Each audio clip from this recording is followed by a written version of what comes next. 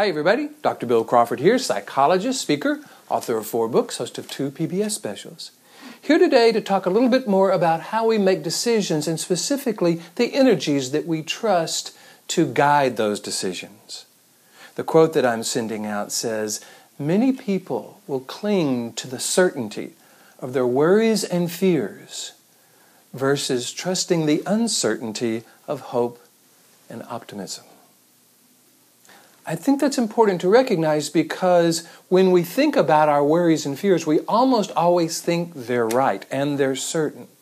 And when we think about hope and we think about optimism, sometimes we're worried that, I don't know if that's going to happen or not.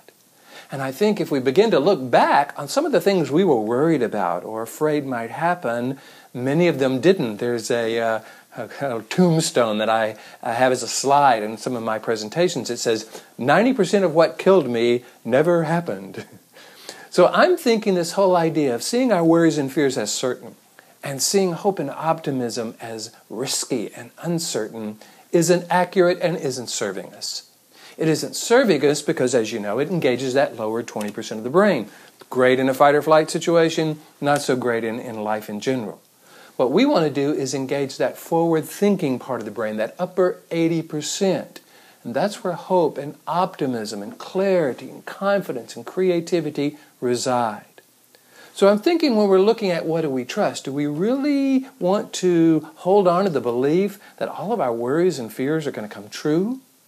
Or are we willing to risk the uncertainty of hope and optimism?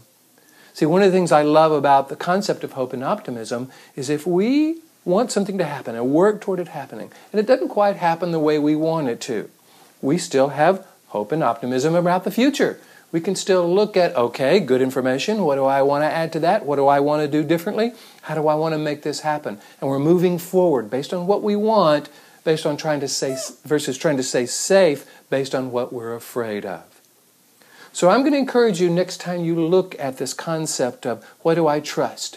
Am I really thinking that somehow my worries and fears are certain while my hope and optimism is uncertain? When the truth is there is uncertainty in all of it.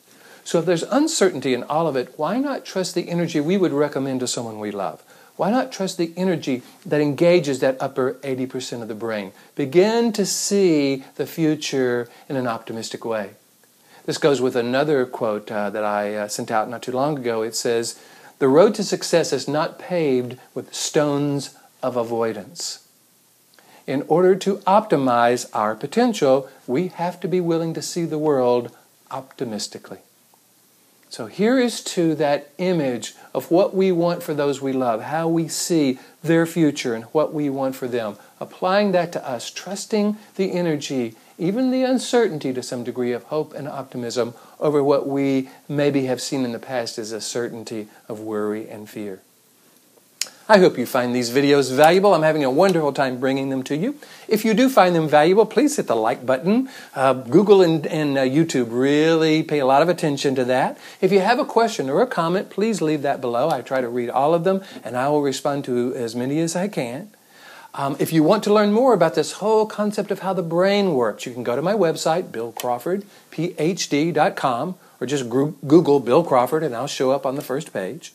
And there on that first page, you can put your email address and your first name, and I will send you 4 free videos that explain this philosophy that I call life from the top of the mind, that shows us how to access our best by accessing a very specific part of the brain, and how to avoid the stress and worry and frustration and anxiety that cripples so many of us by actually avoiding a very specific part of the brain. I think you'll find it fascinating. If you want me to come and create a presentation for your organization using these concepts, so it's not just stress management like you've heard it from everybody else, or even dealing with difficult people like most people would teach it. I bring in this aspect of how the brain processes information and helps you and your organization become much more powerful in these areas. So if you would like a presentation on that, go to my website, BillCrawfordPhD.com, hit the contact button and let me know.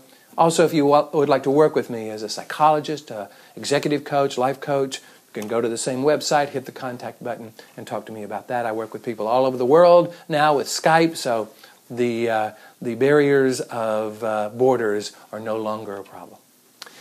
Again, I hope you find this valuable. Here is to you, bringing more clarity, confidence, creativity to everything you do. And I look forward to seeing you in the next video.